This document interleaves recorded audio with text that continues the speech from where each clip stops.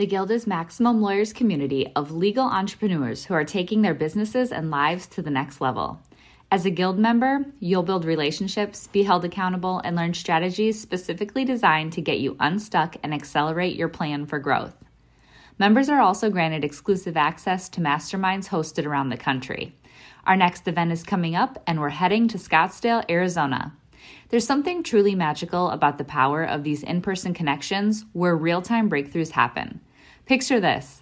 You're surrounded by like-minded law firm owners tackling your business and mindset challenges together. The energy is electric, the insights are transformative, and the results are game-changing. Investing in yourself is the best decision you'll ever make. The knowledge, strategies, and breakthroughs you'll gain are priceless assets that will supercharge your practice and propel you forward. Join the Guild and secure your ticket to Scottsdale at the best possible price by visiting maxlawevents.com. Hi, I'm James Hux. I'm a Cleveland employment attorney, and you're listening to the Maximum Lawyer podcast. Run your law firm the right way. This is the Maximum Lawyer Podcast. Your hosts, Jim Hacking and Tyson Mutrux. Let's partner up and maximize your firm. Welcome to the show. Welcome back to the Maximum Lawyer Podcast. I'm Jim Hacking. And I'm Tyson Mutrux. What's up, Jimmy? Tyson, how are you, my friend? I am doing well. I'm excited about this day of podcasting. It's pretty exciting stuff. How about you? Yeah, I'm good. Today's Thursday, so that means there are very few people in the office, so I like it. It's nice and quiet, and I did enjoy having my Tuesday morning free, so I'm excited about sort of recording the whole month's worth of episodes on one given day. And today's that day, and today our guest is James Hux. You heard him introduce himself at the top of the show. James, welcome. Yeah, thanks for having me. So, James, tell everybody about your journey and really what brought you to this point in your career. Yeah, I'd like to say my journey is a little bit different than maybe a lot of attorneys, because I know a lot of attorneys say they want to be an attorney when they're young. And when I was younger, I wanted to play in the NFL. And, I figured out that at some point that probably wasn't going to happen, so I focused on academics. When I was in undergraduate school, that was the first time I actually met an attorney. And the first attorney I met happened to be a Black attorney.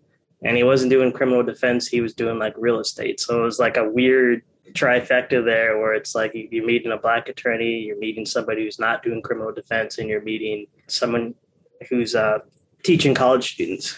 Right. So in his class, he suggested that I should go to law school or start looking at law school. And that was probably my junior year of college. Took the LSAT, did all that things that you have to do to go to law school. And then I decided to go to University of Cincinnati. When I was in law school, I never really had like a ideal practice area. Initially, I thought I wanted to be like a sports agent. Went to a sports agent seminar. They said you don't make any money at all doing that usually, and you've got to do like a side gig with it. And then I ended up falling into personal injury out of law school because I just knew somebody from church who was a paralegal at a personal injury firm. And I ended up falling into a employment law firm from somebody I knew from law school. So I fell in love with employment law once I started doing it. And really, in hindsight, it's probably what I should have been doing the whole time. Because one of my first jobs that I ever worked was at a Cold Stone Creamery. And I actually quit the job because I looked up that they were making us work too many hours because we were all minors. And I tried to tell everybody that, hey, they're working us too hard. We should have this break, or we shouldn't be working past this time based on this law. So I tried to get people to come and like quit with me. Unfortunately, nobody really came, but that company ended up getting in trouble later on for that issue. So I like to think I kind of helped with that. I didn't report it, but it was kind of the start of my employment law journey with that. And James, so tell us about working in employment law. Why do you love employment law? And then how did that lead to actually starting your own firm? Yeah, I love employment law because it's something that really a lot of people are confused about. So there's a lot of information out there where people think they have to, give notice to an employer before they leave, or they'll think that an employer needs to do X, Y, and Z to be able to terminate you. So there's so much confusion with at-will employment, or some of the other terms with harassment. Harassment that we call harassment isn't really harassment for what's illegal harassment. So I got drawn to employment law partially because of that, partially because, like I mentioned, with Black attorneys, there's more of a push towards criminal defense. And I didn't want to do that. I wanted to find a way to help people that wasn't in criminal defense, because I didn't think that most Black people need that criminal defense attorney, but that everyone's going to have employment issues that they want to talk about. So being able to educate people about what their rights are was something that really drew me to employment law. How do you convey that in your messaging? I mean, because that can be sometimes hard to do. So how do you do that when it comes to your marketing, your messaging, things like that? Convey which part? Yeah, there's how much you love what you do, how much you want to help other people. Because I think sometimes people think, oh, that's just BS, right? They just say that because that's the marketing. So how do you make sure that comes through in your marketing? Yeah, I guess there's not really a way for me to say like for certain if people believe me or not. I feel like I'm pretty authentic with everything I talk about. I'm pretty consistent with everything. And they'll see that maybe sometimes I'll say something that's not a popular opinion, but I'm still going to stick by it. And I think people respect that, and people can see from my content that I've built up from my practice that this is really who I am. And I've had people comment that before from particular clients and potential clients. So I think it's working. I can't say specifically that I'm saying I want to make sure this is more authentic. That's just how I'm being. I'm just authentic in general. James, one of the things I enjoy about your social media posts is that you're not afraid to sort of take a position and that you're sort of direct. And I know that a lot of lawyers sort of dabble in employment law. I'm wondering if you could be as direct as you usually are when sharing any thoughts you might have on attorneys dabbling in employment law. Yeah, I think it's too complicated for something to just dabble in. Because there's, at least in Ohio, I can think of so many different exceptions to the rule, different statute of limitations. There's not really a straight statute of limitations based on a different case. And if you're not actually practicing employment law, it's easy to miss some of that. Like, for example, there's a workers' comp retaliation claim. It's got a 90-day statute of limitation where you've got to send a letter to an employer first, and then you have to file a lawsuit within 180 days of the retaliation happening. So that's quick. And if you're not practicing employment law, there's probably no way you would really know that, because the statute it's actually in doesn't even really make sense for like what it's titled. So I try to steer people away from dabbling in employment law and just refer me the case so I can talk to them.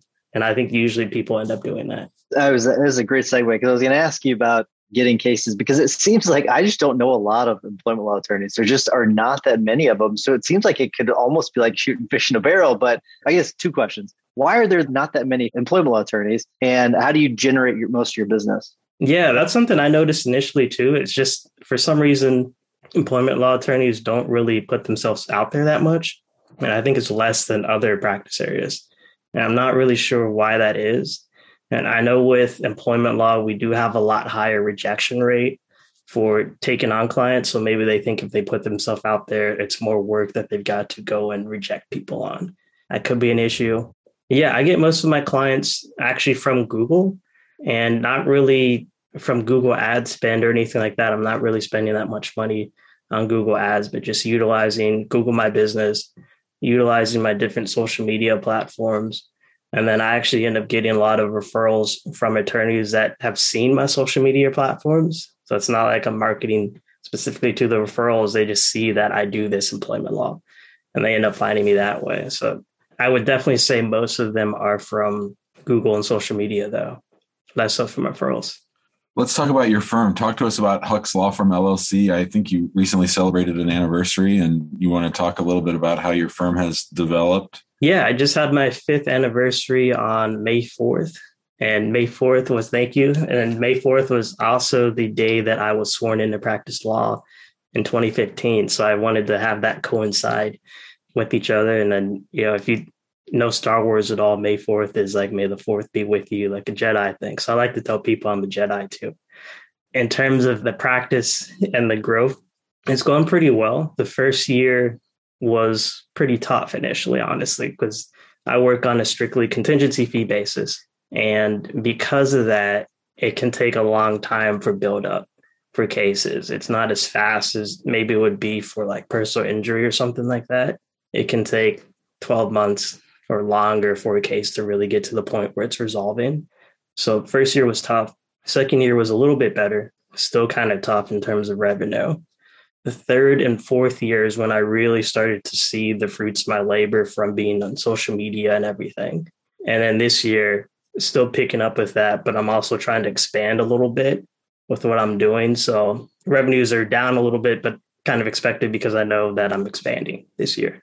Well, let's talk about that expansion that you're talking about. What are your plans? Yeah, I want to bring on somebody, hopefully as an associate, and then like an intake coordinator is what I want to try to do for this year. Because I know like I said, there's a high rejection rate, and it can take a lot of time to filter out particular cases for employment law. So if I had someone in there to at least help triage some of those consultations and things like that, if I can train somebody to help do that as an associate or just as an intake person, that would free up a lot more time for me to be able to do things with social media that I'd actually like doing more. I like working on the business more than I like working in it. So, have you ever felt overwhelmed with everything there is to do within your legal practice? How do you keep up with your legal work while making time for growing your practice and attracting clients? Do important things like deadlines and even your family fall through the cracks? This is why you should join us at the #1 conference for legal entrepreneurs, Max LawCon. We're going to be focused on helping practices scale and bringing calm to the order. This conference is curated in order to accelerate your implementation. Based on where you are in your legal practice, we're going to help you identify exactly what is most important right now. When you leave Max LawCon, you go home with complete clarity, focus, and a plan to make 2022 your best year ever. And not only your best year in terms of revenue, but your best year in terms of time. Time back with your family. More time to do the work that is in your zone of genius. Only taking the clients that you like. And more money in your pocket. It's all at the Maximum Lawyer Conference. Max LawCon is a 2-day event on Thursday, June 2nd and Friday, June 3rd in St. Charles, Missouri. Seats are filling fast. Grab yours today at www.maxlawcon2022.com. You're listening to the Maximum Lawyer Podcast. Our guest today, James Hucks, employment lawyer from Cleveland, Ohio. James, we're really enjoying the conversation. One of the things that I wanted to ask you about was sort of misconceptions that people have about social media and just sort of messing around with it. Your approach seems to be pretty systematized, I would think. Talk to us a little bit about your approach when it comes to social. Yeah, well, I tried to initially, I would say probably I built up more of my stuff on like Facebook initially, and then branched out a little bit more after that. So I think I set up most of my social media accounts probably about when I started. I was doing them kind of sparingly, but now I've got more of a structured plan. So I actually had to go ahead and get somebody this year to help with that structure. And she helps with pulling together information from posts I've already done and then building it out into something, putting it into Loomly. And then from Loomly, it's like a social media thing, kind of like Hootsuite. Then I can go in and edit the different posts that will go to the different platforms. And that's made it a lot easier to go through and be more consistent with posting on the different platforms because there's so many different ones. It's hard to do it. But I would say like starting out, if you can try to focus on one platform a little bit more, and then the other ones, you're just kind of sparingly doing it so you can show up and be there. That's probably the best way to do it. So James, you have, I would say, more of a tech-driven firm, and that can be hard to do, especially whenever you're first starting out, because it can get expensive. So can you give people that are just starting out their firms and they want to have that more of a tech-driven firm, can you give some advice on how you can do that, but also do it on a budget? Yeah, I think it's a common misconception that it's going to cost a lot more than it actually is.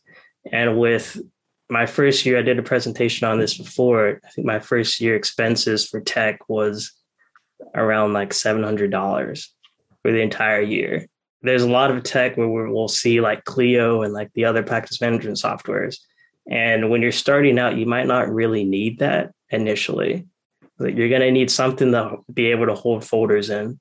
You can do that in Google Drive or the Google Workspace pretty easily. And with Google Workspace, you can have a basic, business there that you can run.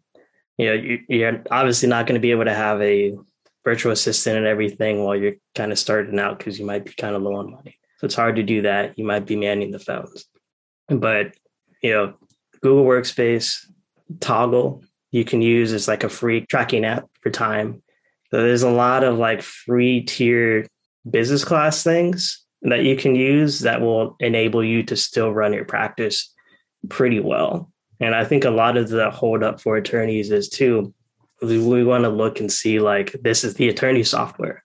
But most times you'll get like pretty much the same or sometimes even better technology from just using business software. Because at the end of the day, law firm is a business. It's not really that much different. And you might get more functionality from using that business software anyway. Yeah, Kelsey Bratcher calls that the attorney tax because we get the attorney tax on a lot of those softwares. Exactly. James, your dad was a pastor and your mom worked in nonprofits. And I suppose there might have been a pull there to like go to a big firm and do employment defense work. Talk to us a little bit about what your parents infused in you to make you sort of want to fight for the little person. Yeah, I mean, I'll be honest, I never had that pull to go do employment defense. So I know that sometimes that's like a temptation for people, but I've never really had that for me. Growing up, I've always been someone who spoke up for other people and would check people if they're doing something wrong. So in my friend group, I'm not going to be friends with people who are going to treat people differently or what I believe to be, worse just because of who they are, how they dress or anything like that. So I've always been someone who just kind of like speak up and fight for people's rights like that. And that's definitely something that was instilled in me from my parents, especially from my dad, with going to a church, growing up in a church for my whole life. I was basically born in the church. It makes it a little bit different when you're a PK, a preacher's kid. PK, is that a term? Oh, yeah. PK is definitely a term. If there's some other PKs out there, I'm sure they will know exactly what I'm talking about. And usually the stigma is like PKs don't end up too well and they act a little crazy. So, oh, that's funny. I had no idea. Yeah, preacher. I'm gonna start using that. That's really good.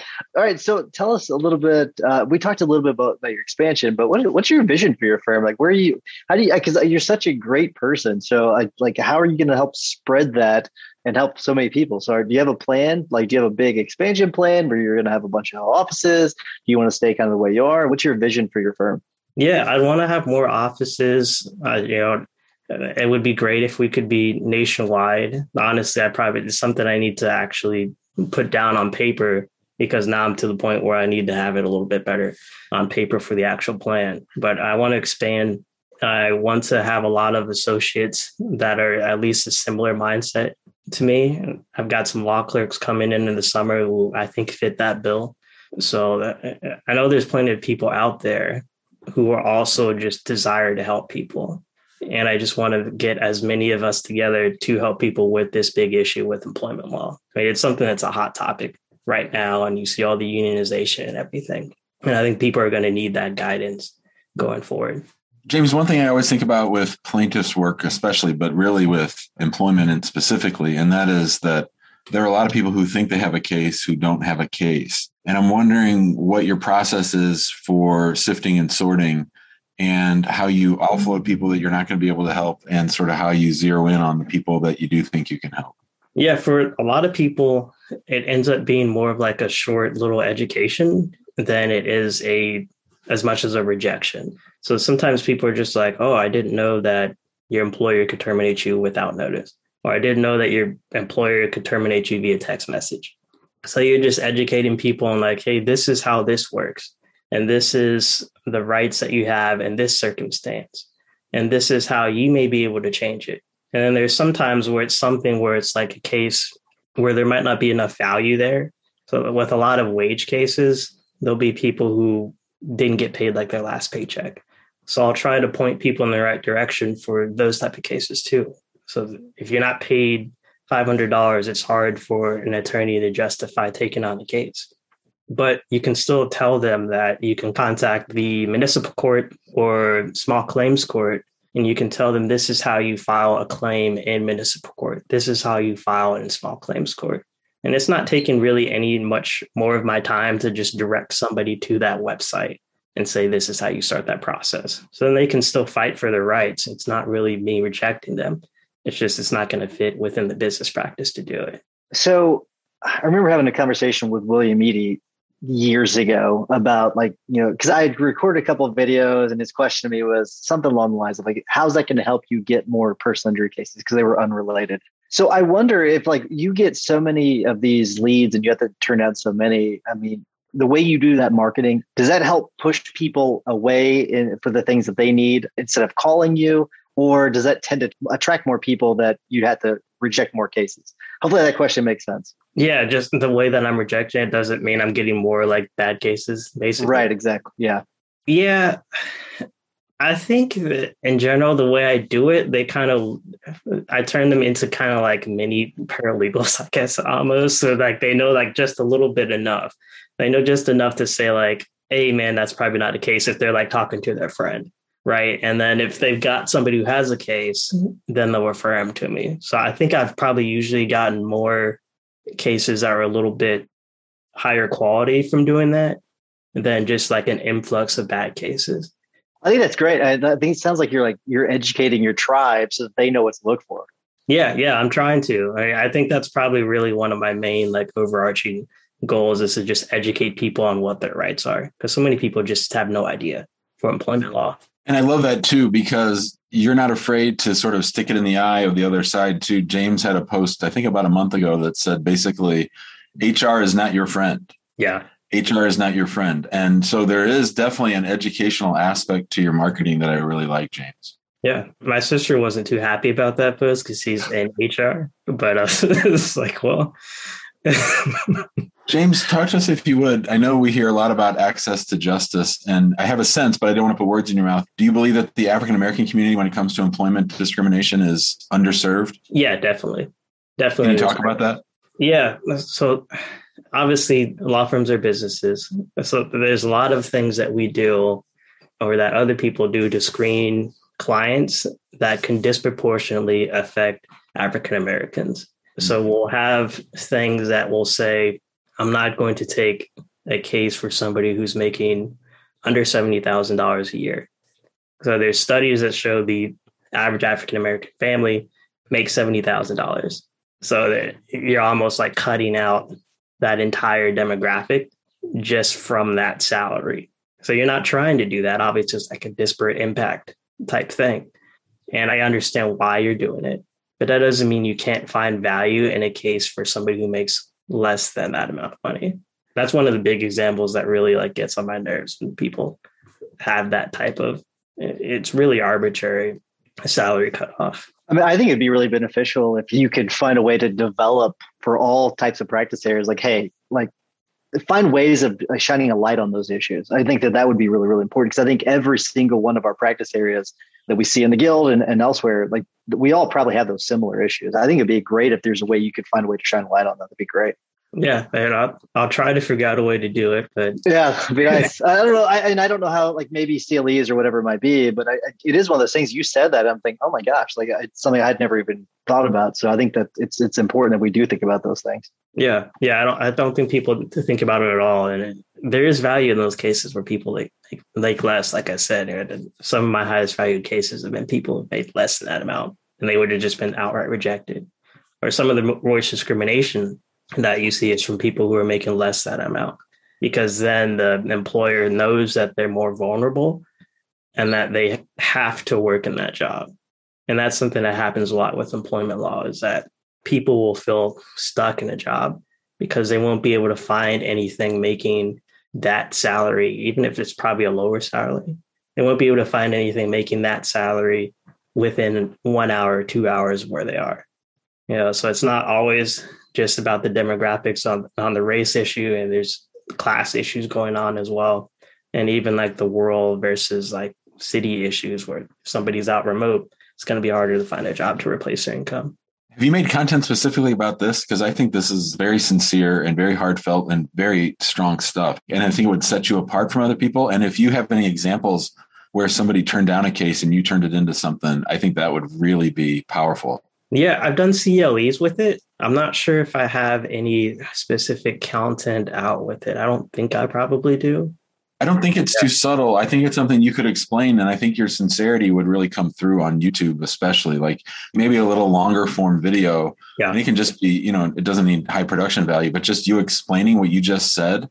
I think that's really going to resonate with a lot of people and make them love you. Yeah. I think it's a great idea, Jim. Maybe a presentation in the guild is in your future. We shall see. You can practice on us, so be good. All right. We are at time, so we need to wrap things up. I've actually continued talking with you all day, James, because this is a lot of fun. I do want to remind everyone, join us in the big Facebook group. We have a lot of great activity going on. If you want to talk to people like James in the guild, go to maxlawguild.com. Make sure you get your tickets to the conference, maxlawcon2022.com. And while you're listening to the rest of this episode, if you don't mind leaving us a 5-star review, it helps spread the love. We greatly appreciate it.